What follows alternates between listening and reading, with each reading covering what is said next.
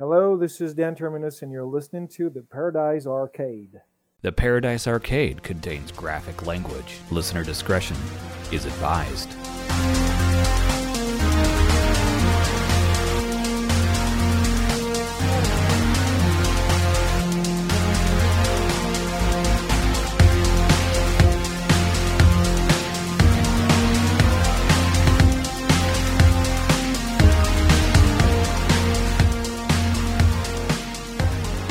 You are listening to the Paradise Arcade with Kyle and Eric, promoting synthwave, music, and culture. Welcome to another episode of the Paradise Arcade.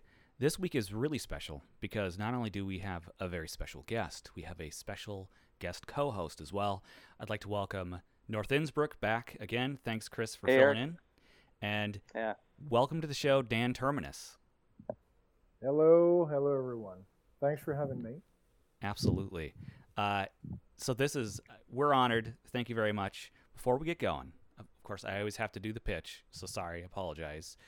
You can find us on all major podcast platforms, iTunes, Spotify, SoundCloud, whatever your preference is.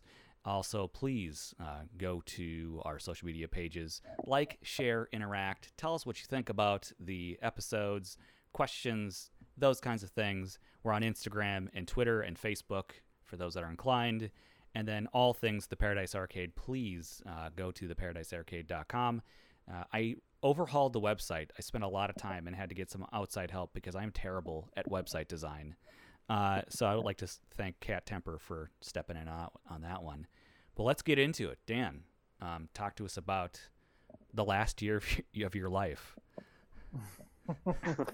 It was terrible.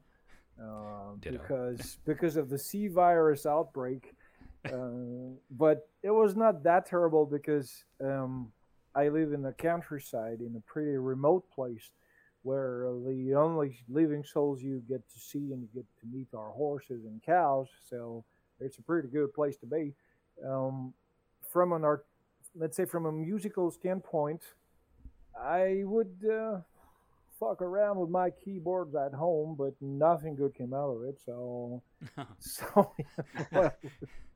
life was really strange because it was forced isolation, forced money savings. But all in all, it was good and I liked it because from where I live, you can see the Mont Blanc, which is a rather famous French mountain. And the sky was clear, the air was clear. We got no more air pollution, no more light pollution. So to me, it was a great year because I could refocus on what really matters in my life.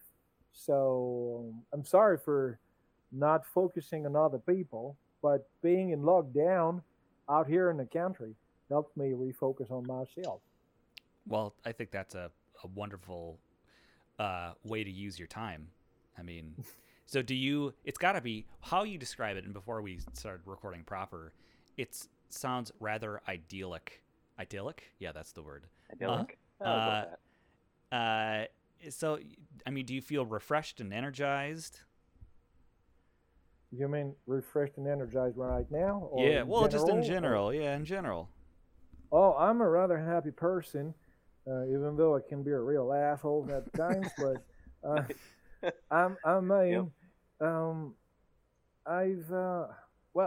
point is, I don't want to sound too boring, but I've had a burnout like 3 years ago. I fell asleep at the wheel, crashed my car into a wall, and ever since I've been through this, I've been a much better person. I've Wow. been better to myself. Yeah. I've been better to other people, and honestly, even though sometimes people get on my nerves because I'm more, how do you say in English, more sensitive. Yeah. I'm more to others. Yeah. Exactly. I'm more sensitive, so let's say I'm a more sensitive asshole, you know. But I'm happier than I ever was. So I'm not, a blasted idealist. I'm not like a silly person with mouth open wide and going like, oh, life is so great. No, because life sometimes is very cruel, and very full of atrocities wherever you lay your eyes. But I try to do the good things. I try to be good to myself, and I try to be good to others. Of course, I ain't no Jesus Christ, but I, I feel good in general. So I'm a much better person these days. I don't work for the big company I used to work for before. I am my own boss. So I wake up every day between 7 hours and 8 hours, and I do my things, and I'm a happy person. Only thing is, I am now tragically sober because I quit cigarettes and I miss cigarettes every day. But that's the only thing that goes wrong in my life, if I dare say so. Wow. Nice. Sober, not smoking cigarettes. That's very un-French of you. I know, but I mean, I know a lot of people don't believe me when I say so, but I don't drink alcohol. I don't drink coffee. I don't do drugs. I'm tragically sober. I'm desperately normal. And my only, let's say, vice was smoking cigarettes. I would smoke like 1.5 packs or 2 packs a day, Marlboro Lights or Lucky Strikes. And for some reason, my lungs broke down. And the doctor said, well, you got to quit. And I was like, all right. And, well, I mean, I'm just here. I'm tragically sober. I'm not even a smoker anymore. I mean, how serious am I? I don't know. Right? Yeah, it all has its ups and downs. But I mean, here's kind of what I'm hearing you saying. A big piece of your perspective of the world is, yeah, there's good, there's bad, there's all kind of things going on out there. But ultimately, you have a lot of control over the way that you see things and that you perceive it, and that's really what's changed a lot in you. Let's say after. Like the accident, for example, that you talked about. So were you hospitalized or no? No, absolutely. Oh. In fact, I was. I'm trying to make that story short because I am not famous for being a concise person or speaking in short bursts. But that makes two of us, man. Yeah, it's three hard. of us. Cool. It's terrible. I had been working 9 years for a big French company. I can't say the name because I don't want to. Yep. And Fair. in fact, I burnt out just like a lot of people do burn out all around the world. And I fell asleep at the wheel and I crashed my car in a wall. But my car is quite durable, strangely enough. Yeah. And when I woke back up, sorry, you will never believe this, but it is true. I collected myself and I checked for damage. Everything was quite okay. I got back to my house and I got back to work with my motorcycle. Okay. And then there was a psychic at work who said, "Man, I mean, you're breaking down. Do you imagine if you fall asleep at a traffic light?" And I'm like, "Yeah, you're right." And what was your question again? I'm sorry, I forgot it. Hey, I do the same ramble. Bless your soul, man. That is so beautiful. I'm sorry. All good. But, yeah. But yeah, the accident was, let's say, a good starting point in being Yep. in letting go of all the things that are way too heavily on my back.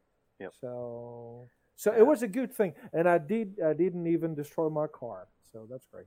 Oh, that's even better. Wow. And so it was a maybe an awakening, a reevaluation of life and things for you. And how long was this again? Was this 3 years ago is what you said? It happened in March 2018. Almost 3 years ago. No, wait. I'm sorry. It happened in February 2018, a month before I opened for Carpenter Brut in France. And a month after, I went to see the doctor, and the doctor said, "You're not getting back to work. I'm putting you on I don't know the American word. Leave of absence." Yep. Oh, yeah, or medical hold or something like that. I'm not too sure because, I'm the French guy here and English is my mother language. But, and then I spent weeks at home recovering. And then I was like, okay, fuck you all. I'm just going to do my things my way. and I went to the American Embassy in Paris and got a visa, and then I toured the USA for 2 weeks. So that's the best way to get over being burnt out, if I dare say so. I remember, if you allow me, I remember a perfect day I had in Cocoa Beach in Florida, and because I fell in love with Florida. It's a Beautiful. really it's sorry. It's beautiful. Exactly. It's beautiful. It's elegant. It's warm. It's sunny.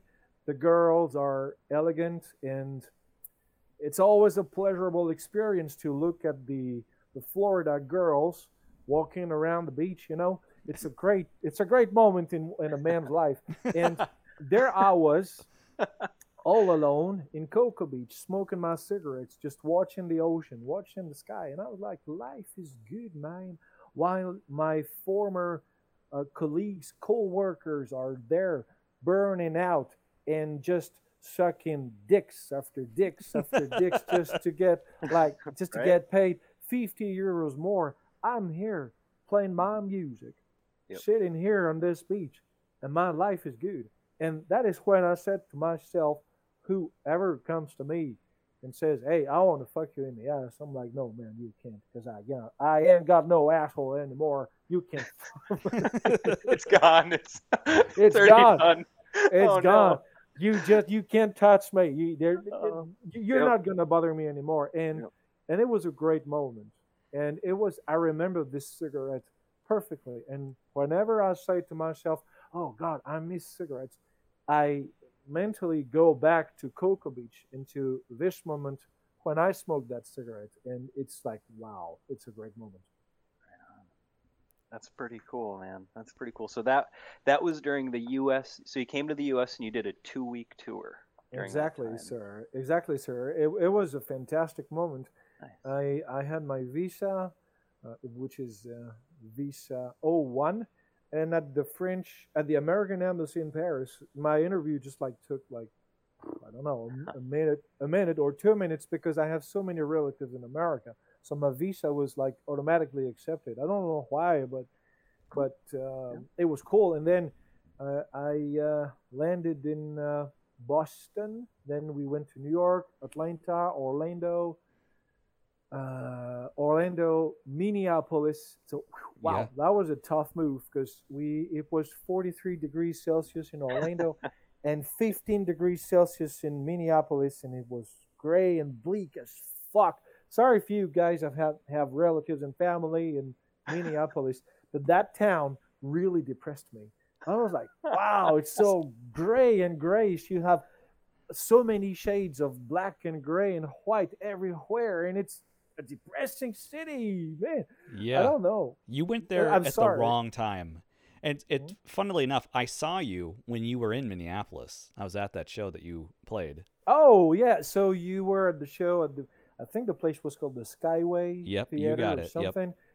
Played on the first floor in this big place, and there was a Beach Mountain that opened. It was a band, the guys wearing blue jumper suits. Yep. Orange hard hats. I think they're now defunct. There were only 13 people in that show. I know. Only 13 people, me included. and me. The interesting thing about that, when I first met Eric, one of the things he told me about was this Dan Terminus show that he went to, where he was one of the only people there, and he couldn't believe that it was as empty as it was for someone like you Honestly, to show up about it absolutely freaked. I was just like, this is Dan Terminus. Why are we in this venue? And I was just really confused. I mean, I enjoyed. Oh, okay. Well, if you want, I can explain. I can explain that to you. I didn't know who was supposed to open for me every night. It was up to the promoters. And in Minneapolis, I didn't know who Beach Mountain was, but I met them, and they're swell dudes, and they perform this very strange yet absolutely pleasurable droning music. Yep. And I enjoyed the show. I remember at some point there was one band member who left the stage because he had stage fright. And I thought it was, part of the show. And then I came to him and I said, "What happened?" And he said, "Oh, I got stage fright." And I was like, wow. I was like, man, what for? There's no one in the room. We're all alone. You're playing to yourself. You can't have stage fright. This is not, that ain't possible. Get your ass back there. And, Yep. and that was funny. And beautiful. but maybe I saw you. Maybe you came to shake hand or say hi. But I'm sorry, I don't remember that. Hey, no worries. I I didn't. I don't think I introduced myself. You were schmoozing. You were doing a good job. You're talking to a lot of people. So I'm like, yeah, I'm not gonna bother. I'm not gonna bother you. No, it's cool. Don't worry. I'm a social animal. I mean, I'm doing what I'm going to say is not me blowing up smoke, blowing smoke up people's ass. I'm talking the truth. I mean, I'm speaking my mind. I'm French. I give the finger in the face, never in the back. But when people pay their tickets to come to a show and see me play and see me press keys on a keyboard, the the least I can do is take a moment to have a talk with people. But sometimes I can't because sometimes we are in a hurry on the schedule. But on my U.S. tour, I mean, to be honest, it took me 10 minutes every night to set my keyboards up. So the least I can do is have a talk with people. The only thing I have a hard time with is chatting with people who are drunk or high on drugs. Yeah. It's because since I'm always sober, sometimes it's really difficult because those people won't let go, and some of them, when you say, "All right, man, just get off my ass," some people just like fly off the handle and start like I mean, not attacking you, but they really Yeah, take it personally, yeah, they're which offended. is Yeah, understandable. yeah. There's all kinds out there, and that's I'm sure some of the pressures that you deal with. It sounds like the general story is simple setup. Yeah, I've got time to chat, and some of these bigger shows, bigger productions, it sucks a lot more time and energy from you as an artist as well. So, I Well, mean, trust what you have me, available. trust me. I toured Europe with Perturbator 2 years ago, and I saw what what it meant to put on a big show. And Perturbator barely had time to talk with people. Like, Hmm. and I mean, it's not that he didn't want to; it's just that the show was so big that he didn't have time. But since I was the opener, and since it took the guys like 10 minutes to pack my stuff away, every night I had the backstage just for me. Great shower, great food every night. I felt like a king, really. Whereas those guys were always in a rush. Hmm. Yeah. So to all producers out there, keep it simple. Exactly. Yep. Keep it simple. Keep it Yep. simple. Yep. Exactly. And get on stage. Yeah. Stay on stage. Don't leave. And get on stage. And Yep. get on stage. Oh. That's okay. So that's an interesting. And so that tour was just you decided you want to do tour America, and that was just what you were gonna do. I'm sorry I didn't understand your question. Oh, You sure. mean So that tour like a spur of the moment, like you wanted to go visit America and you just booked it, and then it kind of just fell into place. absolutely, sir. I said to my manager, I want to tour the USA one of these days.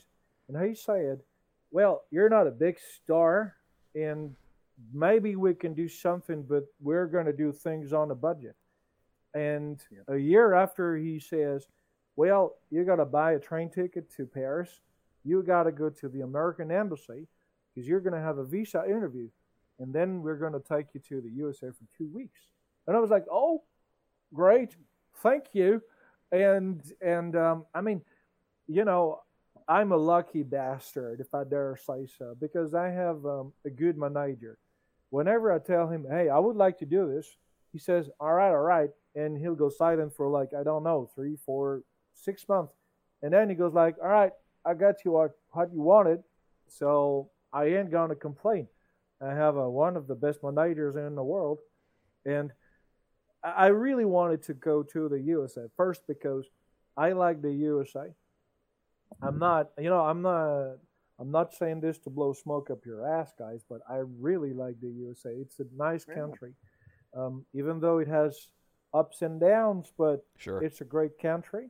Yeah. And I mean, not a lot of people tour the USA, and I was surprised to see that, except in Minneapolis, where we had only 13 people, every night the room was kind of crowded. Actually, when you get the average, it was like 73 people every night just for a French asshole pushing buttons on stage and pressing keys on a keyboard.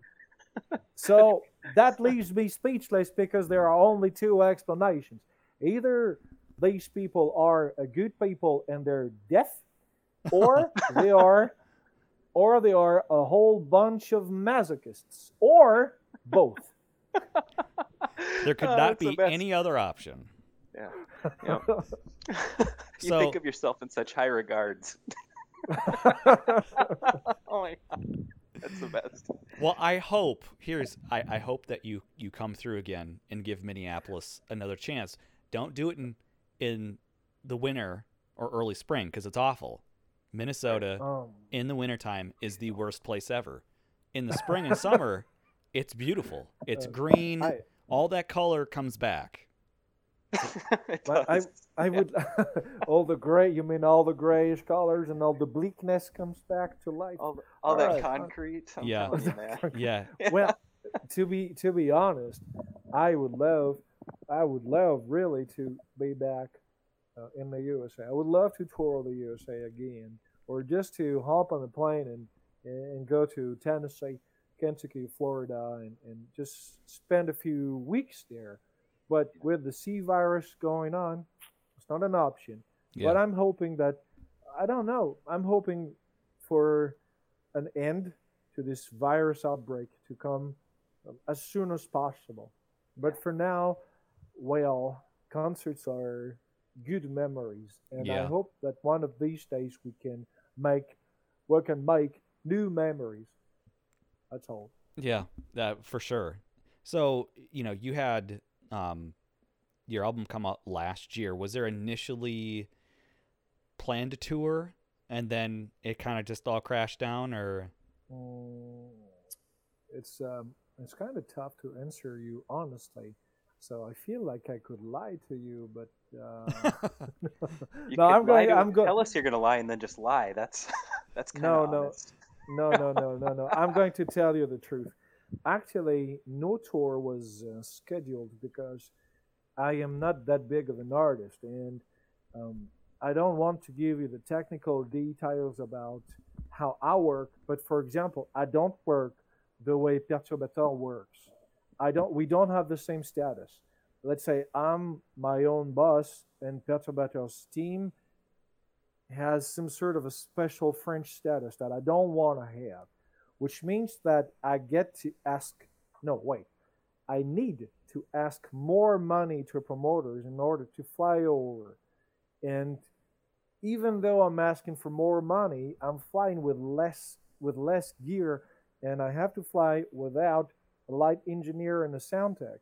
So Yeah. my decision was to put concerts on hold because every night I have to rely on somebody different and some people I don't know. Can I trust them? I don't know, but I've had my share of bad concerts. When you say no front lights, no orange, no blah blah blah, just white and green and a shitload of smoke machines or hazers, whatever. And the guys goes like, okay, it's 4th of July, and you go pink, orange, Solomon, and I'm like, dude, what the fuck? And so I preferred putting concerts on hold. Right on. Yeah, I mean that's totally fair. And really I'm just being selfish because I'd like to see you again. And I'd like to see Dan Terminus be appreciated in Minnesota, in Minneapolis market the way that he should be. And that's really just my own selfish, reasonings. Because I was like, we need to do a do-over. This is not acceptable. No worry. Yeah. Yeah, I'm hoping for that too, but we'll see where the C virus takes us. Yeah. For now, we don't have full control of the situation. So, No. and when I say we, I mean we as humans. Right. So let's just wait and enjoy the good times while Yeah. they last. Right. Yeah. Eventually, this home time will be over, and we'll be back to other things, and that'll be life. But here's what I was thinking. So we've talked a lot about over life in the U.S. Mm-hmm. And we've talked a little bit about life back there in France in the countryside. But let's focus in a little bit more. Let's say today, right now, this second, if we walked into your studio setup, is there Mm-hmm. anything plugged in? Is there dust everywhere? Is it clean? Have you been Um, busy? What's happening? a bit of everything. Actually, I'm writing tracks in FL Studio. I don't know what I will use them for. Maybe a new album, maybe side project. I don't know. But I'm just making music without really thinking about what it is that I'm doing, because I want to be spontaneous. There are a lot of how can I say that, plastic robots, because I'm buying. I don't. Do you know Warhammer? You Oh know yeah. Yeah. Oh, Yeah, yeah. Warhammer Warhammer. four. Yeah. Yeah, Warhammer 40K. Yep. I don't like this game. I don't even play it. But I think the Titans look great, so I bought a shitload of them Sweet. for a fair price, and I just build them and paint them with an airbrush. And shitloads of books, shitloads of comic strips, LPs, my old AK LPK 25 keyboard, MIDI keyboard, Nice. my guitars, old guitars, Korg M1, Korg Wave Station AX, broken, battered, beaten up as well, but still works well. Right. And but to answer you honestly, Yeah. I'm making music. I make music every day, but I don't know how I will end up using it. So I mean, I'm not saying, hey, I'm working on a new album. The only thing I can say is if there will be a next album, because I like making music, but I just don't know how it will be, because for my former albums I had some sort of how can I say that, a frame. Can I say a frame or Yeah. or Yeah. yeah, Totally. some sort That of makes some sense. sort of Yep. okay, so all right. And for this album, I want to have no frame at all. That is to say, it's like looking at the sky and all you see is a big cloud. So you can say that it's a cloud, but it has no regular shape. And this next album maybe will be like a cloud. So I don't know how it will form, um, and and I enjoy not knowing where it is that I'm going right now. That's why that's all I can tell you. And you said, is it dusty? My answer is yes, sir. Absolutely. Very dusty. Very, very dusty right now. It kind of sounds like you're just being in the moment of your life at the time. If you're inspired, you're inspired. If you're not, you're not. You go enjoy horses. You are 100% right, sir. Because you know, now I am my own boss. I mean, I started my own little company to take care of that Terminus thing that's going on in my life. But I found out that being your own boss is great. But when you got to work with a little bitch called inspiration, sometimes inspiration says, fuck you, I'm out of here. I'm not coming back until 2 weeks. All right, good luck. Go jerk off, you fucking asshole. And then you spend 2 weeks standing in front of your computer or your keyboard and saying, what the hell am I going to do? And then one day you don't expect it. You're in your bed. It's 23 hours, so it's 11 p.m. for you. Yep. And you hear something in your head, and you say, "Oh, the beach is back. Oh, I love you. I've missed you so much." And she says, "Oh, Terminus, love me right now." And then Yeah. you go to your keyboard and you start, writing down what you hear in your head, and you finish working, and it's 4 hours in the morning, and you say, "All right, I just Yep. wrote a track," and then you go to bed with the same little bitch called inspiration. You have a good night of sex, and you wake up around, let's say, 10 hours in the morning. You get back to your computer, fire up FL Studio, and you say, all right, let's listen to this. And you listen to what it is that you wrote, and it sounds like shit, and you dump the whole project, and you say, "You little bitch, you're never coming back in my home again. Yep. Yep. If you show up your ugly face again, I'll shoot you. I'm telling you, I'm shooting you up your ass. Never come close to me again." So, And then she waves at you and she says, "Got you, little boy."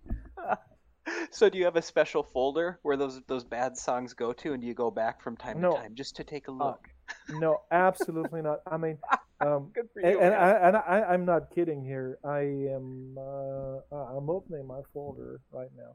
The only thing I have is FL Studio 10. Wait. Data projects, and I have a few folders like it says cool stuff, Atari, Wrath of Code, and that's it. And all the rest are just FL Studio projects piled, stacked. Yeah, And yeah. I only keep the good things. For example, I don't keep bad songs or bad tracks or things I'm unhappy with. I always dump it, because it's no use being cumbersome to yourself. It only makes things worse. So you just take everything, you dump it, and you start anew. And usually it makes me feel better because I feel clean. But you mentioned Ghost earlier. Yeah. A few years ago, I had a chat with Ghost, and Ghost said that he used to keep everything. I don't. I think it's better for me to let go of all of the bad projects and just forget about them, and do your own thing.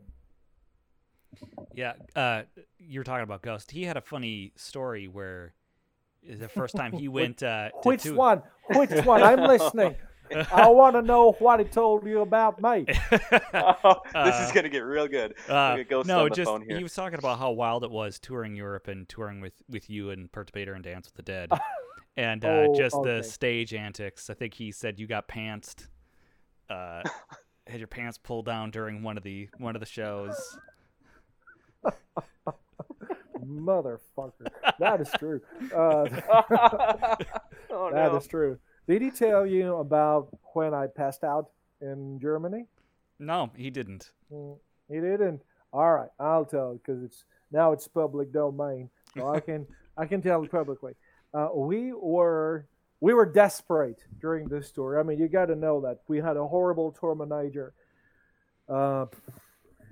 Well, anyways, I'm not going to elaborate on that because it's done. But No need. and we were in Berlin, and we were in the Matrix Club, a club that we thought was the bright center of the universe. And I was so desperate. I was feeling so sad, so lonely, so helpless that I had half a glass of beer and I passed out. I passed out, man, and nobody really noticed except Ghost, who was half drunk but noticed. Hey, didn't Terminus pass out on those chairs? And the others were like, "Hey, yeah, I think so." So it was I mean, it was a terrible thing to go through that whole tour, but now those are good memories. Did he tell you about crossing the border from Belarus to Ukraine or No, not? he talked a lot about Russia and just a little bit of like he's got a different perspective. He said he loved it the entire time that he was touring because it's like, he's not working a regular job. He gets to travel Europe with his friends and mess around.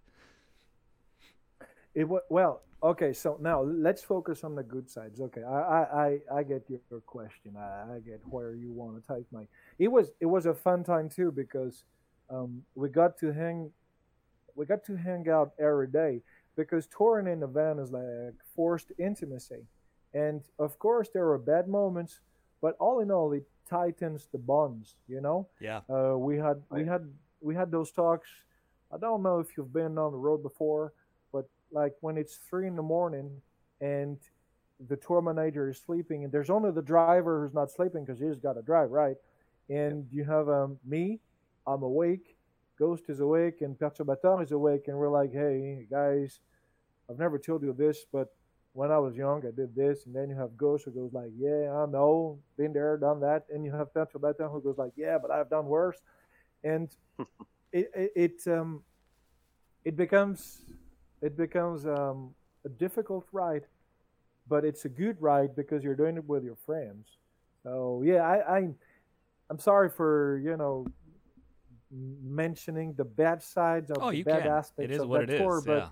but it was funny. Did you know that they dropped I think 2 or 3 drops of vodka in my Coca Cola when we were in Berlin, and they felt guilty about it because they knew that I can't hold my liquor, and they were like, "Oh man, he's going to get drunk. I mean, he's going to pass out."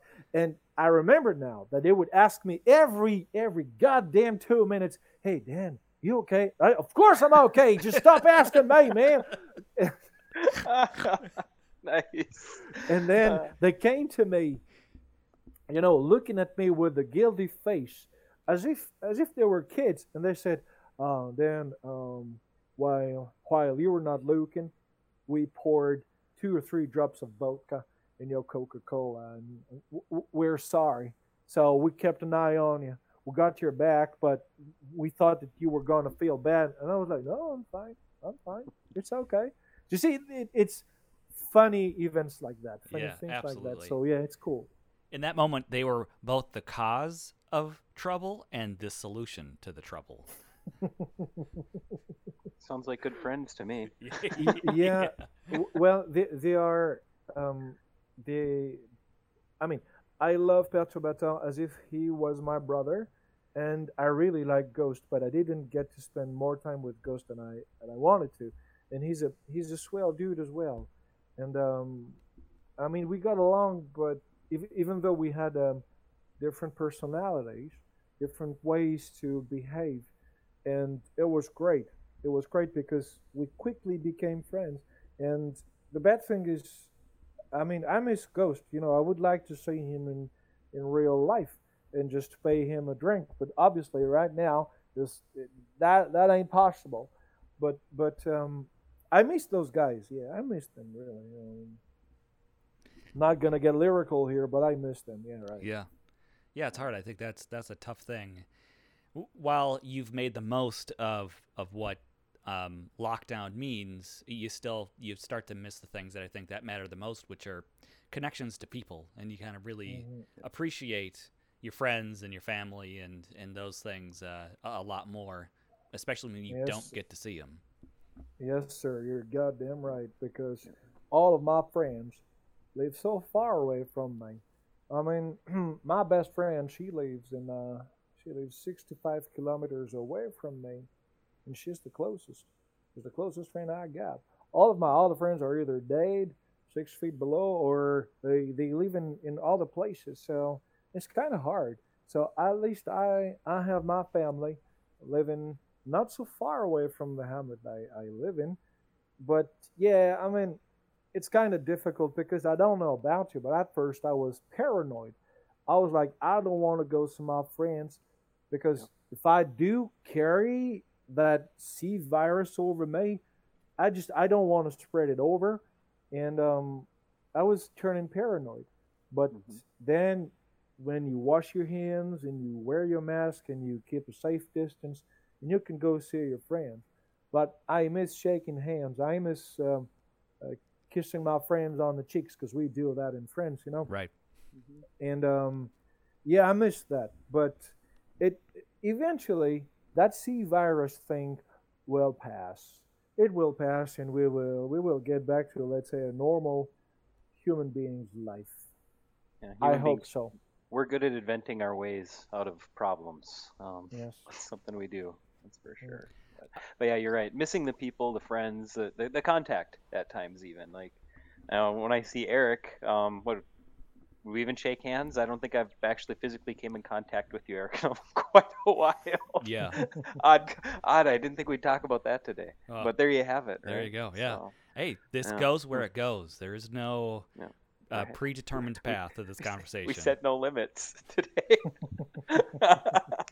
Oh, I love it. I would like Yeah. to loop around to I think an album, your last album, Last Call for All Passengers, that came out last year. It fantastic. It's very true to I think who you are as an artist. Um, Thank you.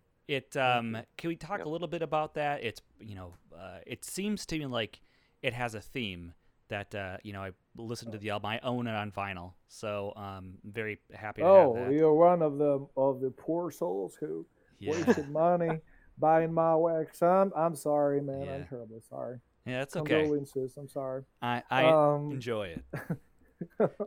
so I mean, I'm sorry.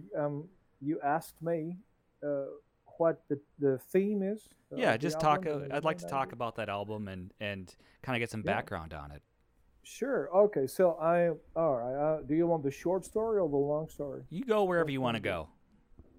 All right. Oh, this is going to be one hell of a ride, believe me.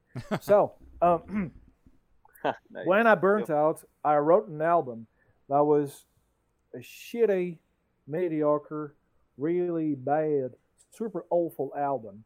And it was composed of fast electronic tracks, very primal electronic music.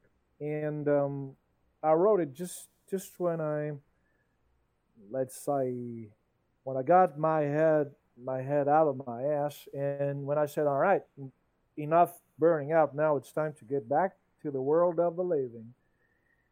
And I didn't realize that this album was utter shite. So I was on tour with Perturbator in 2019, and I'm like in the backstage in Germany, a backstage that was reeking of banana and hashish or whatever. And I said, hey, listen to this. It's a track from my next album. And Dr. Baton is a very kind person, very nice. And he said, "Mm, yeah, you're stepping on the rock and roll highway just a little bit." And he didn't seem too impressed by the album. And I realized that it sucked. So I dumped the whole album and I said, all right, what is it that I want? I want to be alive. I want to be happy. I want to have sex with as many girls as possible. I want to I want to be a good person. But even though I burnt out, now it's time to be alive. And I wrote the album in a week, and then the album was done, and it was much more enjoyable this way. So this is how the album happened. So the main theme of Last Call for All Passengers is, all right, well, there comes one point where it's good to be alive, and whatever happens to us, we gotta be alive. We gotta keep on, no matter how down we felt, no matter what happened to us, we gotta be alive. That's to be more precise. Last Call for All Passengers deals with the feeling of letting go of all the things that make you feel bad and being back to life again, because it feels good to be alive again. And I mean, the album is not naively optimistic. I think the album is pretty much enraged, furious, raucous, and also kind of harsh at times, very primal. But that's what makes it spontaneous and authentic. So, so sorry for going blah blah blah about it, but this is how I feel the album Yeah. should be described. Well, to me, It's praising life in a yeah. way. Yeah. Well, because it seems like it's ravenous for life. That it's Well, fighting for it. You know what I mean? Like it, not necessarily a negative way, but like, um, yeah, it's full of I guess vibrancy and life and spark, if you will. well, Exactly. well, and even Exactly. on top of all that, what I've heard even through the conversation we've had here from you up to this point is kind of this continual theme of living in the moment, appreciating what you have, but living in the moment. And this album was really a spawn of that philosophy, which is Hmm. pretty cool. It's Exactly. real. But well, it's the best thing I could do to myself and to the poor souls who claim that they enjoy my music. So I'm happy that you feel it this way. I'm happy that you felt it that way, because that's what the album is about. It's a very simple theme. Whereas when you compare it to automated refrains is a clusterfuck, man. Really, pulls my head and all. I've spent days and days working on that beast. That motherfucker would not. I mean, well, I don't want to sound too impolite here or too vulgar, so I'll just cut the crap out. But last call for all passengers was like, how do you say that when you go through an ordeal, but then you feel relieved? Catharsis. Yes, sir. Yep. That's the word. Absolutely. But I mean, I'm not kidding when I say I wrote the album in a week. That's impressive. That's the truth. Mhm. You know, I think. Hold on, I have my FL Studio right there. I think I wrote a track like Ruins in maybe 4 hours. Where Ruins final version. Let me click on this. That's insane. So I'm sorry for going All like good. No. click blah blah. 4 hours 37 minutes. That I made Ruins in that Amazing. point in time. So I think it's a good album. Oh, and by the way, the name of the album, Last Call for All Passengers, is it comes from a moment of joy I had when I was watching Frankenstein Jr. in French. So in English, it's Sweet. Young Frankenstein. Oh, by, yes. Oh yeah. Yeah, by Mel Brooks. And there's a moment where in French it's Frédéric Frankenstein. So I think in English it's Frederick Frankenstein. Maybe he says it that way. I don't remember. He's going to get on the train, and there's his girlfriend who's coming, and there's the ticket collector who says, "We're leaving" or something like that.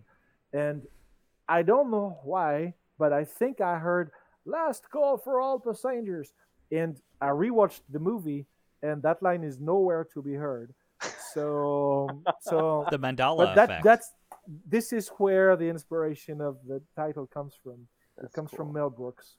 I love it. That's beautiful. So okay, so a week straight, solid working. Like I'm sure you're up all night, sleeping very little. You got to that last day, physically, like emotionally. What was that like? That's intense. That's a hell of an output. No, it was great Yeah. because working on my albums is never tiresome physically. It's I'm kind of a lazy person. I like to learn a lot of new techniques, so I get to shape the sound as fast as possible. So um, I mean, I still have a lot of things to learn because I'm far from being a good music producer. But the more you learn, the faster you'll get to the sound you want to make. And today, this is how I do things. I know how to make the sounds I hear in my head. For example, I can make a synthesizer in, let's say, like 5 or 7 minutes, and that's enough to lay down the basics of a songs or a track Yeah. or let's say something that would be more atmospheric. And but when I started, it would take me longer. That explains why my first albums are more simple and the last albums are more elaborate in a way. Right on. Yeah, that's super cool. yeah.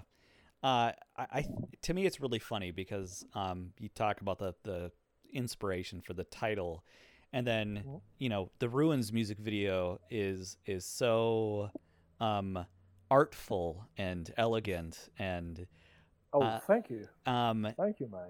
I'm going to tell you what I think my impression is, and you tell me how far off I am, because it seems Go ahead, I'm listening. okay. So because I feel like the dancers are almost like an allegory or a metaphor for the beauty of the horses, and you're juxtaposing the horse movements and their elegance with the dancers' moves and elegance together. How far off am I on that? Oh well, actually, you're the first one to actually pretty nail it because that's what I wanted to do when I shot the horses and the girls. I there's some sort of a symbol, some sort of a hidden meaning to be found in this video clip, but I ain't gonna tell you. You gotta find it for yourself, and otherwise that would be too easy. But you got it on point. There's let's say how to say that, parallel between the horses and the girls. Yeah. And yeah, you got that right. But I'm sorry, I don't want to answer your question. I don't want to give you my intentions on that video clip Okay. You don't need because to. I want people to go like, oh, maybe he was aiming at this or that, and I'm like, yeah, keep talking, motherfucker. I ain't gonna tell you. Yeah. I mean, it's a great clip. And, Thanks. I think, and I like the fact that, like, the subjects in contrast to your music also was really, I think, quite brilliant. Because I think Oh, there's a lot of tendency to kind of go with what's expected with maybe more aggressive or more harsh music. And I like the well, serenity of the well, two things.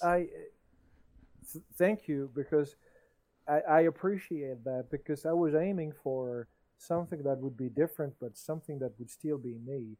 And um, how how can I say that in a nice way, and how can I not sound like a real asshole? But it's easy to make a music video with two girls wearing bikinis and kissing each other, or a pole dancing, with inverted crucifixes, and anybody does that. Anybody does that, and I wanted to do something that would be, oh fuck, I know the French word, but I forgot the American word, sensuel in French, which means sensual, not Yeah. sexual, but sensual, Sensual. almost, yeah, thanks, almost erotic, but not erotic, and I wanted something that would be appealing to either men and women.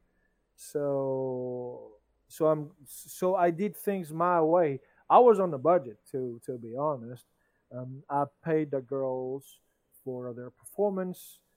I rented for the studio. I paid for the food, paid for drinks and everything, and I edited the video clip myself. But Wow. the shots were bad because I didn't have any monitor, so I only had this two no 1 inch, 1 inch and a half screen on the camera, so I couldn't check for focus, and most of the takes were blurred. So I had to do with the takes that I had left, and the girls were professional. They're professional dancers and professional sports teachers. The French word is GRS, gymnastique rythmique et sportive, which means you're doing you're doing Gymnastics. sports. Yeah, yeah, that's right. And at some points, I don't know if you've seen that in a video clip, they put their hands or their hand over their breasts because we didn't want any boob shot. We wanted the video clip to be elegant and sensual, and we wanted the girls to look um, beautiful and attractive without being too vulgar. Right. Because it's so easy to have a half naked lady doing something, or mimicking sex or intercourse. Everybody does that, and I'm not saying that people should not do it. I'm saying if you want to do it, then go ahead and do it. But I'm saying that it's kind of overdone, and I want to do something different. So I put two of my passions together: women and horses, right? So, Nice. Yeah. I, so I don't smoke, so I have to compensate. Indeed. Indeed. This is So you're not possibly going to the do a most. video about cigarettes, is Yeah. what you're telling us. Yeah. But I mean, in all honesty, thank you for your compliment about this video clip because it's nice to hear someone who who saw it with good eyes and who saw the relation between the horses and the girls. Yeah. It seemed almost like a classical movement study for those that maybe a little more Uh, artistic and things like that, where you study how things move to understand your subjects and but sir, you are absolutely true. That's what I did. And that's what we did with the girls.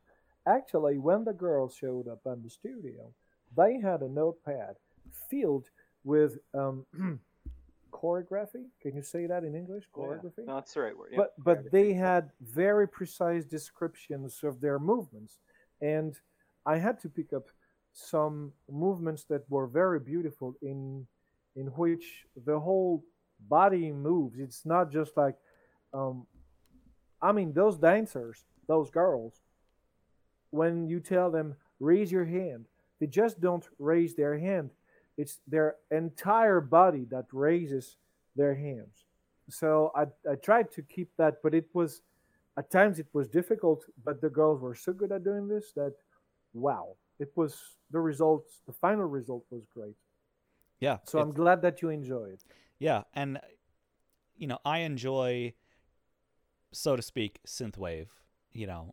But I enjoy all types of music. So I like things that are unique into themselves and their own unique voice, and that's why I know that I think maybe you're accidentally in synthwave, not necessarily because you try to be synthwave. It's just it happens to be that way, and I like that you've never fallen into the trap. You're not getting the grids with the sun and palm trees and shit like that. You know what I mean? Like you're not using any of those cliche motifs. Yeah, but maybe one of these days I'll do an album with a laser grid, and Lamborghini, and palm trees and everything. Just kidding. But to be honest, I like such cliches.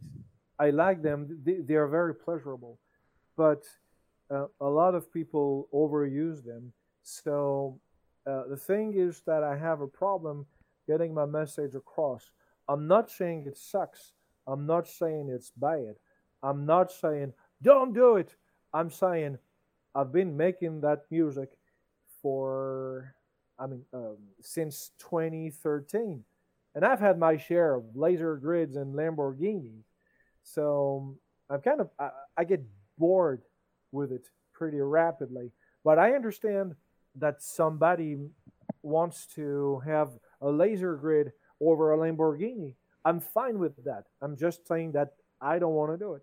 Yeah. Well, I think you bring up an interesting point, and on top of that, it's important to remember where the genre itself has really come from, and to see the evolution.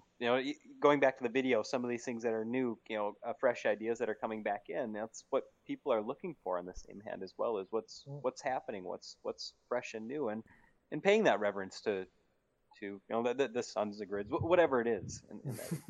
So, yeah. Yeah.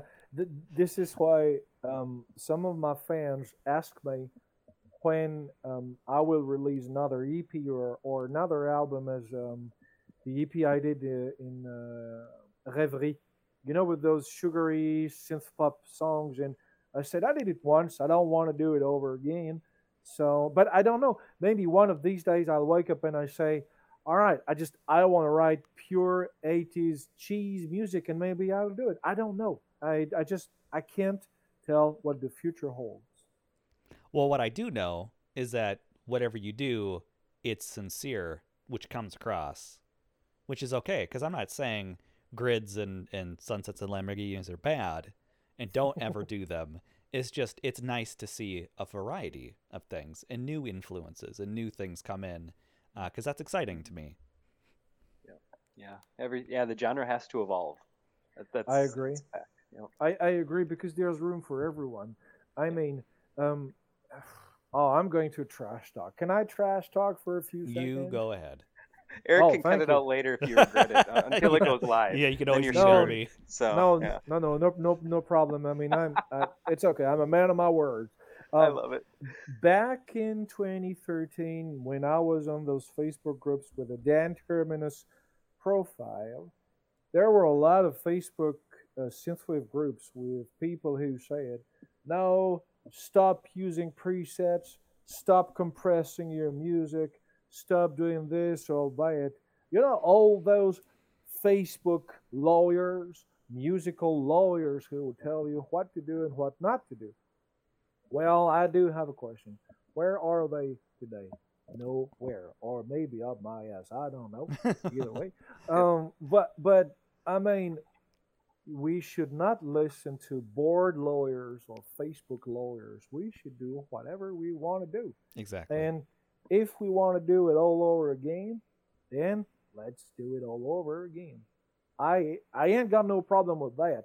It's just that sometimes if you take those comments under consideration, or if you feel like you're being if you feel like it's being directed to you, then if you ask yourself the question, why am I doing this?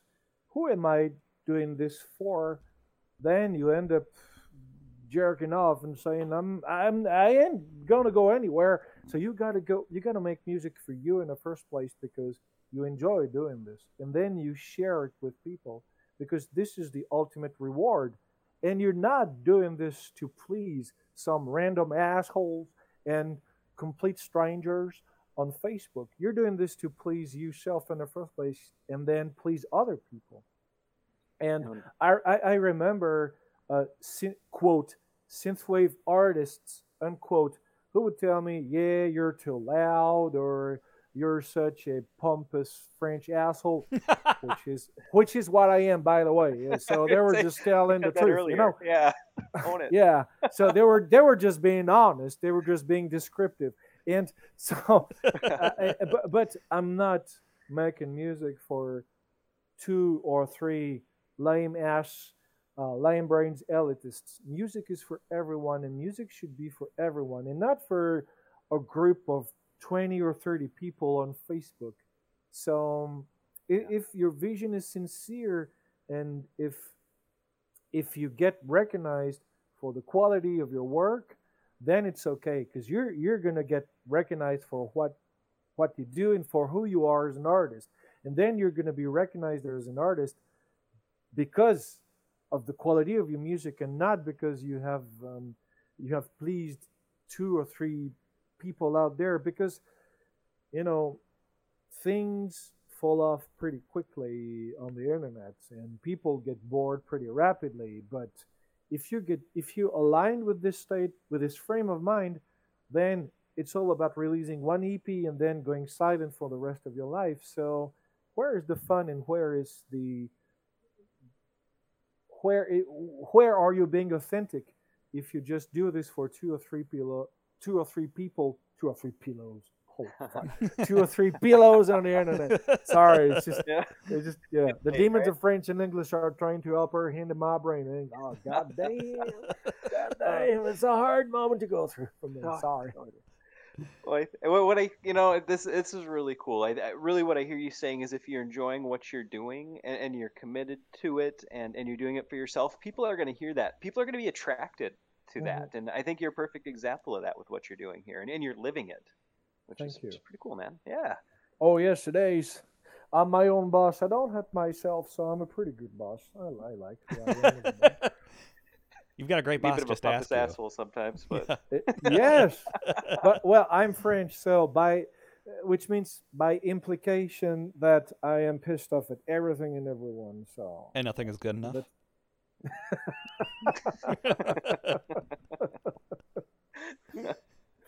Nothing wrong with high standards, you know. Oh, that's funny.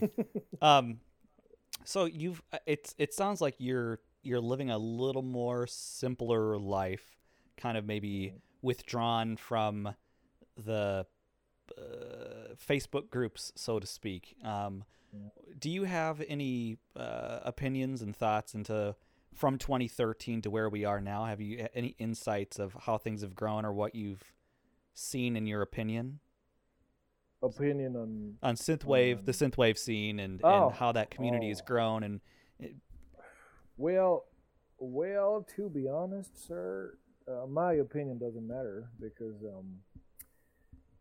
my opinion is just like my ass. It's my own ass, and people don't want to go smell my ass up, you know. But I mean, what I old think, employer. That's a different story, though.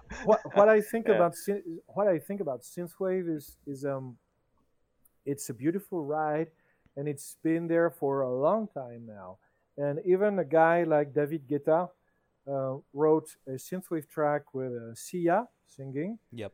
The track is pretty lame, by the way. He could have made something much better, but I understand. You see guys like Muse who get heavy inspiration from Carpenter Brut, but I think that it's very entertaining and exciting these days. Things are changing. You have producers who keep on writing the same albums over and over again, so it's cool. You have those Dark Things guys. So the scene is, how do you say, fruitful? It's Oh yeah. yeah, I think it's fruitful. Yeah, Yeah. fruitful. That's the word. Mhm. So, Absolutely. if, for example, if you like vaporwave or if you like Lamborghinis, or you will necessarily find an artist that will sound appealing to you. So, my opinion is, um, synthwave is still there. A lot of people said synthwave is dead. Synthwave sucks, but synthwave is still there. Yeah. You know, So this it's so interesting you say that with the synthwave is dead thing though too, because you're right, it's evolving again. It's changing. There's new things all the time. and I agree with you because I'm sorry, I wanted to say that in the first place, but I forgot about it. It's yeah, I mean, as an artist, you have two options. The first option is you do what people want to hear. So people will say, "Oh, he's just making the same album over and over again." Or the second option is you do whatever it is that you want to do as an artist. And people say, "Oh, but I what he's doing right now sucks. He was better on his first album." So either way, you're fucked. So the way Yes. I see it is you'd better do things your way, because if you do things your way, it will be you. And if you try to sound appealing to someone, then maybe you will lose yourself along the way. And if you start losing yourself, you're in hot soup. Yep. Yeah, I absolutely agree with that. Uh, it it's also beautiful, like with the evolution, and I can't even keep up with it. There's things called like office wave and mall wave. I I don't Saying even Malsoft earlier, yeah. yeah I don't Yeah. even Who would have thought? I can't even keep up with it. But I love But how isn't that great? yeah Isn't it's that great? This is the first time I'm hearing about office wave or mall wave. I want to listen to it because I think it's great that you have new flowers along the way. It's great. So feel free to pick up the flowers as you walk down the path of life. So yeah, why bother with just one style only? oh absolutely yeah I hope that we kind of get past the need to be what is the true synthwave. Get past that conversation completely and just let things evolve with Mm. just common influences. You know, because to me, like a lot of people have a common influences, being John Carpenter or 80s, whatever it is, and then whatever comes of that is whatever comes of it. It's not so Yeah. much the end product. It's just, hey, we all have a common point that we all Mm. can identify with. I agree with you. I absolutely agree with you because it reminds me of some sort of long and sterile debates that would be on Facebook about producers using presets. Who gives a shit? As Yeah, long as it sounds good, who gives a shit how it's done? who cares? So, and people say, yeah, but it's not John Carpenter enough. Oh, fuck you, man. I'm doing things my way. Mhm. So, I mean, I don't want to sound mean to people, but I think that we don't care how the music was made. As long as it sounds good, oh, man, you don't want to know how I made Last Call for All Passengers. Really, you don't want to know. But it sounds good, so Yeah. why would I change it? That's life. It's messy. I actually love that, hearing producers that are that are held in high esteem and regard hear about what they use, and I love it because it breaks down the mystique that you have to have expensive gear, expensive, really complicated Oh, software. yes, You could sir. use Yes, sir. FL Studio and Mhm. create some amazing music. And I remember when I was making music production, like you would get laughed out of the room for using FL. and so I forced myself to learn other programs because I fell for the need to do other stuff. But you don't need it if you're good. You making good stuff. At the end, it's good. It doesn't matter how it's made. Exactly, sir. I absolutely agree because you can buy, for example, $10,000 of gear. Won't make you sound any better. But all right, let's try to break down the mystique here. I'm going to talk about myself. Sorry, me, myself, and I. I have an old PC. It dates back to 2012. It's old, beaten up, and fucked up. It's old dusty. I'm still wondering how it still can work right now, but anyways, I have an old Akai LPK25 MIDI keyboard, two Fostex monitors. One is almost blown up. Sorry. And I have a keyboard. It's a cherry Chinese keyboard. You don't want to know in what state it is right now because otherwise you would call me insane. And I have a gaming mouse, Rat number 5, an FL Studio, and Synth One. This is all I have. And right behind me, you have a beat up Korg M1 that I use for live performances, concerts, and everything, and the Korg Wave Station. And this is all I have. And the Korg M1, I bought it $50 on the French equivalent to Craigslist. And I made all my albums on said PC with Synth One, free VSTs, and free software.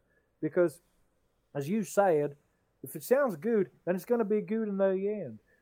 And at first, I bought a controller, I bought a big keyboard, and blah, blah, blah, and everything, and all kinds of shiny gear. And I sold them back because it didn't make me any better. And if you have a good song idea in your head, you will find a way to make it sound good. Even if you're putting this through the 4 tracks with old audio cassettes, it will be good. So don't go thinking that I have this fancy studio with green and purple lights and super expensive gear, because I don't. I recorded the drums on Ruins, the acoustic drums, with an Audio Technica microphone. I paid 20 euros for that at a local store. Beaten up. Sound techs would look at it and they would shove it up my ass for being, they're like, why would you record with such crappy gear? Because it sounds good, sir. Sorry. Yeah, it sounds good. Who cares? For real. Exactly. And people are not going to judge you on how many keyboards you have. People are going to judge you on the quality of your job. Yeah. Outcome. Love it. It's really funny because I love how un-French this conversation has taken a turn for it, how unsnobby it is. I love it. It's great. Because I think it really did you get to hear my little train coming back for a few moments? Yeah, when you get excited, man. Yeah. Because whenever I speak with American people, my twang starts to resurface. And I was like, oh wow. The Tennessee, Florida are coming back. It's great. Southern accent, come back to me. I'm waiting for you. You kind of fade in and out of the two, and it blends at various times. It's actually a blast. People are going to enjoy this. Yeah. My favorite thing is, obviously we talked about before recording, and this is the first time, in just over an hour in, that we actually address your accent, and this is wild. I love it because people are going to be confused. I love it. Thank you, sir. Thank you. Think about it that way. So what are you doing you said self-employed, you're your own boss. What are you doing? I'm, the French word is auto-entrepreneur, which is auto-entrepreneur, as you guys say in English. Yeah. I am my own boss. I have my own company to manage everything Terminus, and I'm making a living out of my music. Not a lot of money, but it pays for the bills and pays for food and gas, and I ain't gonna complain. So I pay my taxes every 3 months on the money I make with Terminus, and I never believed that I could do this at first. I have a lawyer who's taking care of everything legal for Terminus. He's been with me for 6 years now. And for 6 years, he's been pestering me, going like, hey, you should start your own company. But at the time, I had a daily job. I would make 33,000 euros a year, which is quite a lot of money for a simple employee. 33,000, I guess it's something around 30, $38,000 a year, and I never believed that I could do it. And then when that burnout thing came up, I said, "All right, I'm just going to start my own company." And to my surprise, it worked. But you got to keep in mind that anything can stop in life. One day you're all happy, it's all sunshine and smiles and girls and having sex all night, and the next day you wake up and people die, and your house on fire, and uh, I always make music in thinking of what could happen. That's why I enjoy life in the moment because one day you're sleeping with your girlfriend, and the next day you wake up and she says, "Hey, I want us to break up." And Yeah. one day you're sleeping in a world in which you are a happy person, and the next day you wake up and they say, "We're gonna keep you on lockdown because there's that C virus thing going out there." So you never know. So Hmm. I enjoy my time as being my own boss, and I try to be good to people, I try to be good to myself, and I take care of my animals, and horses and well, life is good, man. Life is Yeah. good. Life was shit for me, but now life is good. But I'm working my ass off every day, and if music ever stops, I mean, no, wait, I said it in a bad way. If I don't make enough money with my music, I will still be making music as a hobby. So Yeah. I will still be releasing albums, and then I will go 9 to 5 working, Yep. just to make enough money to pay for the bills and the food and drinks and get good food and good meat in my plate. So, Nice. That's cool. How many animals do you have on the farm? oh, I don't have a farm. I go to I don't know the name in English. It's a ranch. We say écurie in French, which means it's a place where you take care of horses. Okay. And I work with a horse. It's a mare actually. She's a Comtois, so Comtoise. I'm gonna spell that for you. Comtoise. She's a draft horse, Okay. and I work with her. I make things like how do you say equifil, which means you're working on foot and you teach tricks to your horse, Okay. Yep. and that's what I do. So I told her how to go in reverse. I told her how to come back to me. I told her how to gallop with just by using my voice. And 4 weeks ago, she stepped on my foot. She weighs 150 kilos. I don't know how much that is in pounds, but you can imagine a It's a draft lot. horse stepping on their foot. Yeah. And my foot still hurts. My foot still hurts. I can't ride my motorcycle because the rear brake is on the right pedal, and whenever I press the rear pedal, I'm like, it hurts. Oof. So I love her, but she broke my foot, not my heart. 330 pounds. Ending. Yeah, is that pretty heavy? That's pretty heavy for a horse, right? Yeah, What I was mean, it, Eric? What did you it's estimate? 150. I didn't ask. I googled. Oh. Oh, you Googled it. Yeah, so it's 330 pounds. 150 kilos Yep. in pounds. Why is it that I'm gonna ask you a question, and please answer me. Don't leave me in such ignorance. Why is it that pounds have to be abbreviated in LBS? I never understood that. Man, Why I'm gonna- yeah. Why don't you write it PDS or PNDS? I don't know. I gonna honestly, deflect to I Eric really on actually this one. don't know. I'd be let's see. That's your best bullshit, Eric. You can do this. I know I can make some shit up, but I won't. People are gonna listen to this, so I'd rather not put disinformation. There's plenty of disinformation in the world.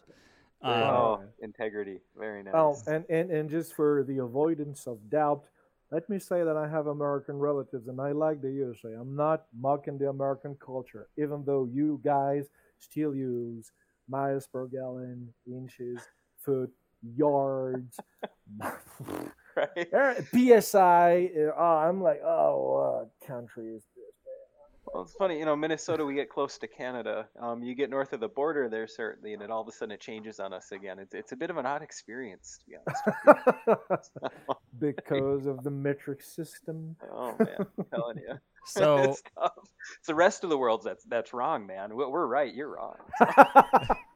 All there's to Oh, it. did you know that there's an American probe that crashed on Mars and it cost hundreds of thousands of dollars because the probe was developed in Europe. It was set according to the metric system, but when the Americans used it and just No.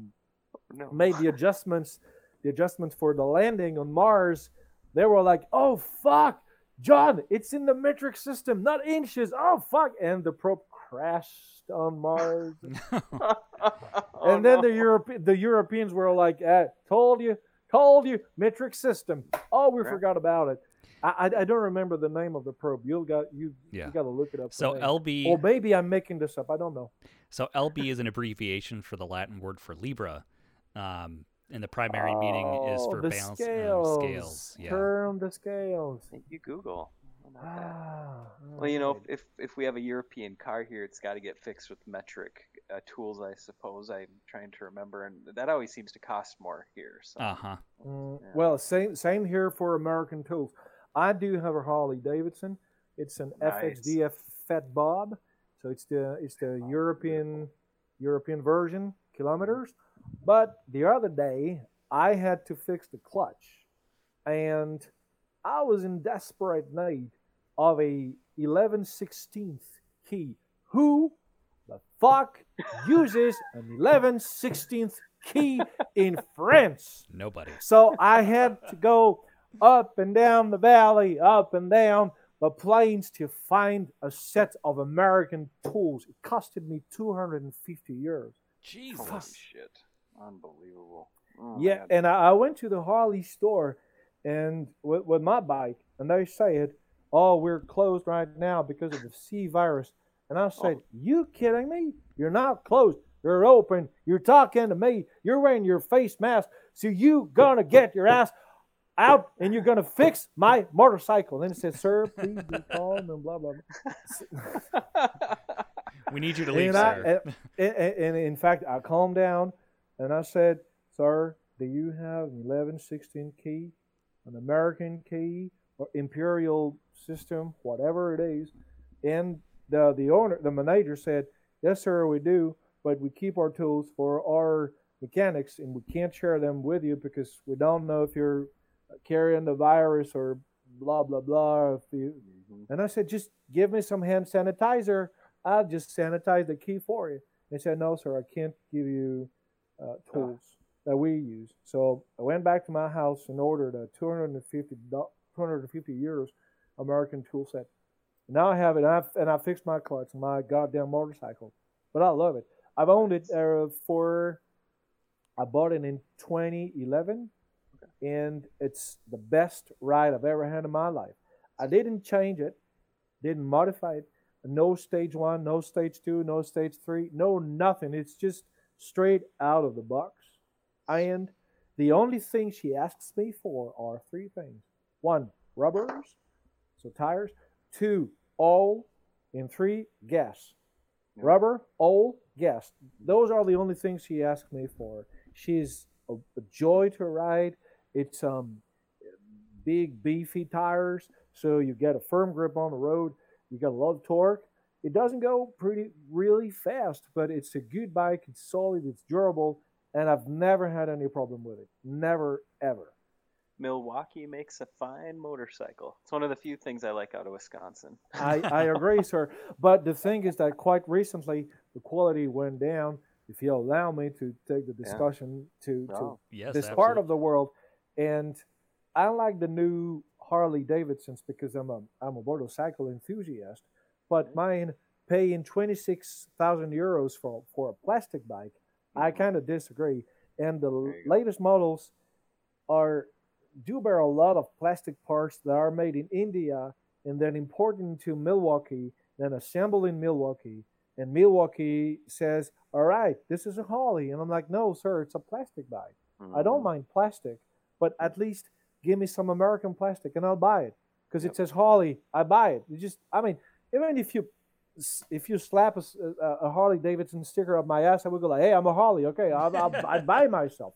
Yep. So They globalize the parts like that. You know, it's interesting because even what was the synthesizer company? Was it Moog? I think they started yeah, bringing in Mug, chips from Mug, yeah. China. I think it was, and people said it was going to affect the chip. I forget the story behind it now specifically, but again, yeah, the different pieces, parts, Um, changing it. yes, Yeah. yes, but well, I'm sorry, it's just my asshole side resurfacing right here. But when it comes to American engines, I'm like, how do you say that? I'm very strict. For example, I've been looking for a Cadillac Eldorado Nice. 1978 or 1980, Sweet. and I want to have something that is 100% American. Um, Beautiful. don't ask me why. It's just that I like American engines, American V8s or big twins. I like that. And the contemporary Cadillacs are made in the USA, but to what extent, I don't know. Maybe it's like 51% American, and then you have Chinese plastic or blah blah blah. But but here in France, the American cars are so goddamn expensive. I could have bought a Cadillac Eldorado with the North Star V8 in it, Oh, yeah. only for 5,000 euros, which is pretty cheap for Cadillac Eldorado. Right. Mhm. But the maintenance, the servicing, and the parts cost a shitload of money because of the import taxes. So actually, it becomes a money. How do you say money pit when you keep Yes. Oh, yeah. spending? Right. Yeah, it Mhm. becomes a money pit. Indeed. So actually, I had savings, and I said, I really want that Eldorado. But I said to myself, if I gotta pay like I don't know $8,000 or 8,000 euros a year in parts or replacement, I I don't think I can handle it. So I didn't Mhm. buy the Eldorado. Gotcha. Yeah, totally. But there is, there's something to be said about the way the cars were built, the engines, the sound, the feel, even the lack of power steering in some cases. Like it's an Yeah. experience, It's got man. its I own love that. charm. Yeah. Yep. It Yeah. is. Well, I'm sorry, because I'm going to be a little uh, nasty here, but the the assembly on the Cadillacs from the 70s was quite questionable. I've worked on Eldorados, and man, the quality was bad. And the cars made in that time tend to become rust buckets as years go by. Oh yeah. Especially, I've worked on Mercuries here. I've worked on the Cougar Eliminator, Yep. and that thing was a rust bucket. Uh, Me and my friend paid 1,000 euros for the car, and we understood why when we got it because it was a rust bucket. Yeah. And the cars that were made in the 50s and the 60s, if you don't take good care of them, they become rust buckets. Oh yeah. Unfortunately, same for French cars, by the way. Same for French cars. Minnesota winters here, we're notorious for ruining cars. Mm, Unbelievable how fast, especially when you're talking about some of these older cars, and when they are metal as opposed to plastic that we're more accustomed to now. But mm. that's yeah, and the maintenance on top of it as well. So you are, I mean, so mechanics. I mean, you're into some of Uh, that. You do that, huh? I am not. I Oh, just learned. Um, I'm a car enthusiast, and I learned how to get around an American V8 because at some point I had a Plymouth Fury 1970. I think it was a 79. Hold on, let me check it because I have it on my folder.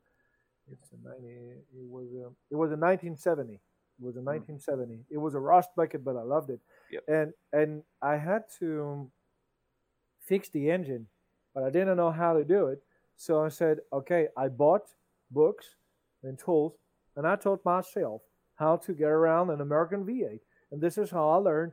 And I'm not a good mechanic, but at least if you give me a Plymouth or a Cadillac, I know how to I know how Mhm. to maintain it. I won't necessarily fix it, but I know how to maintain it.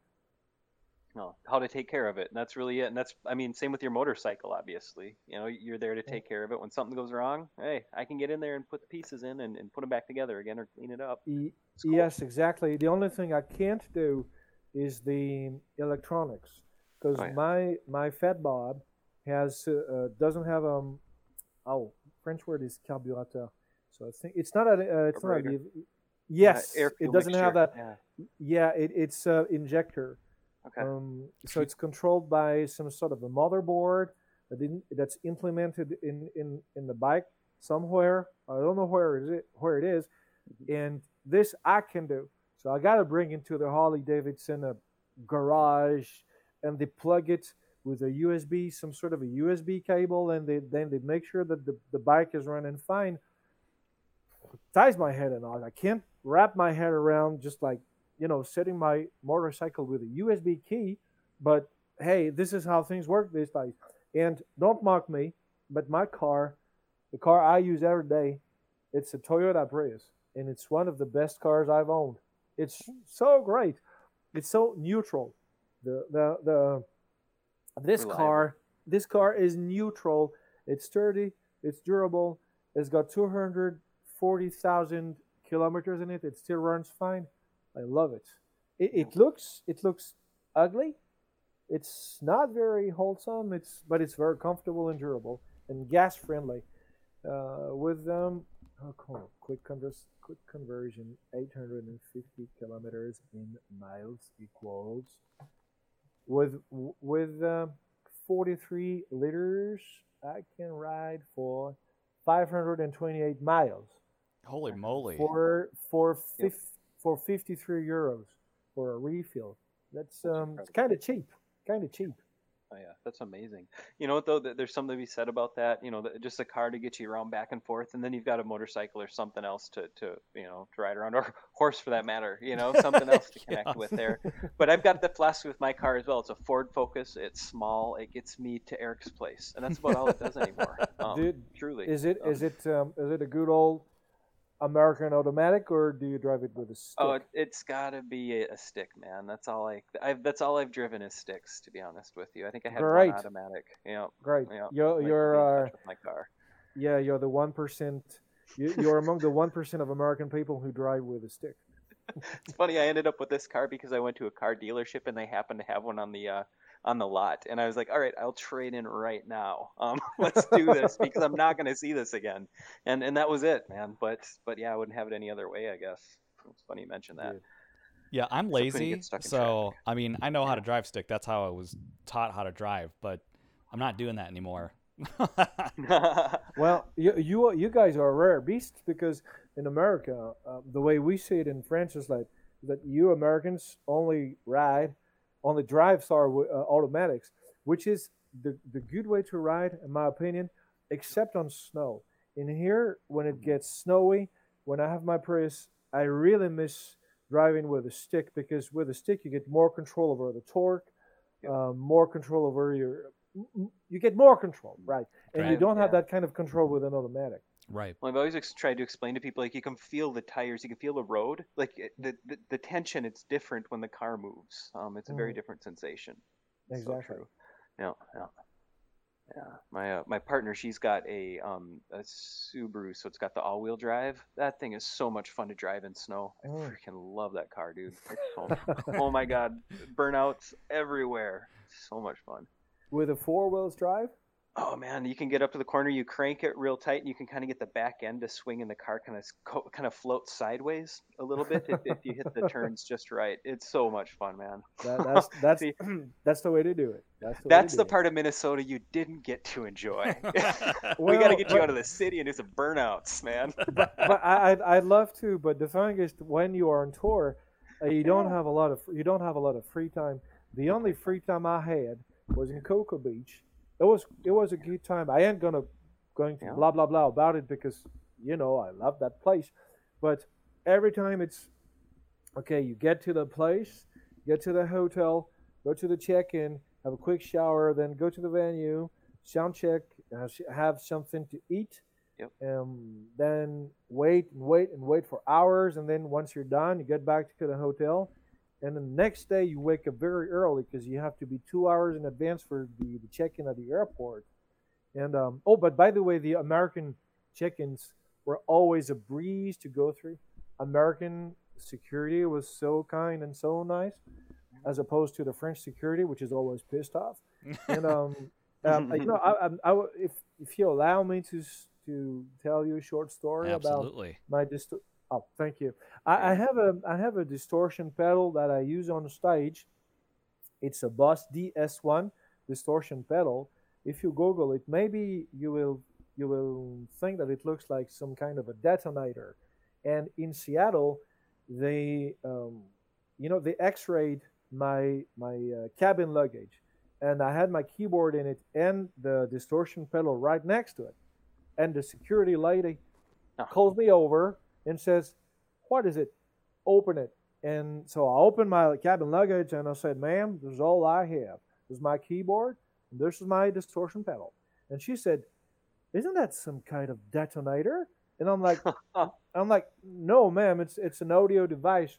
You plug it in, it says input, plug it in, and it says output, and it just distorts the sound that you ran through it." She says, because it looks like a goddamn detonator to me. And I said, "Oh, ma'am, I swear it isn't. It's just an audio device." And she said, "All right, I believe you." I believe you.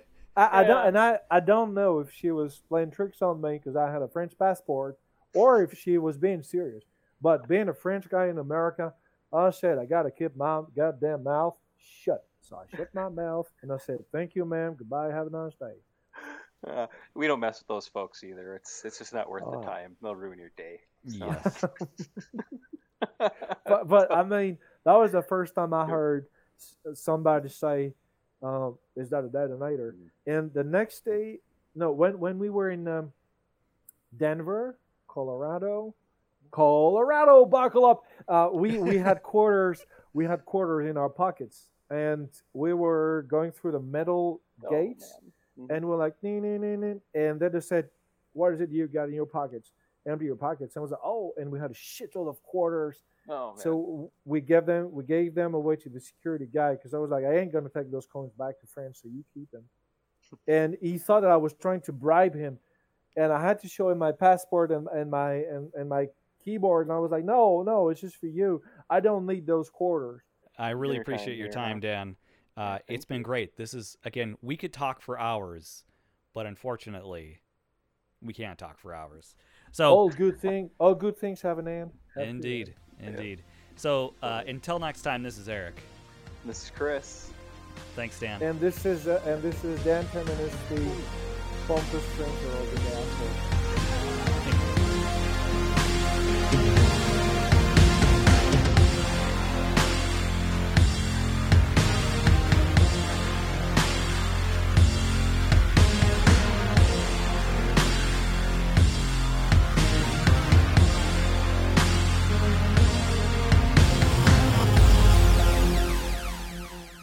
It's a motherfucker.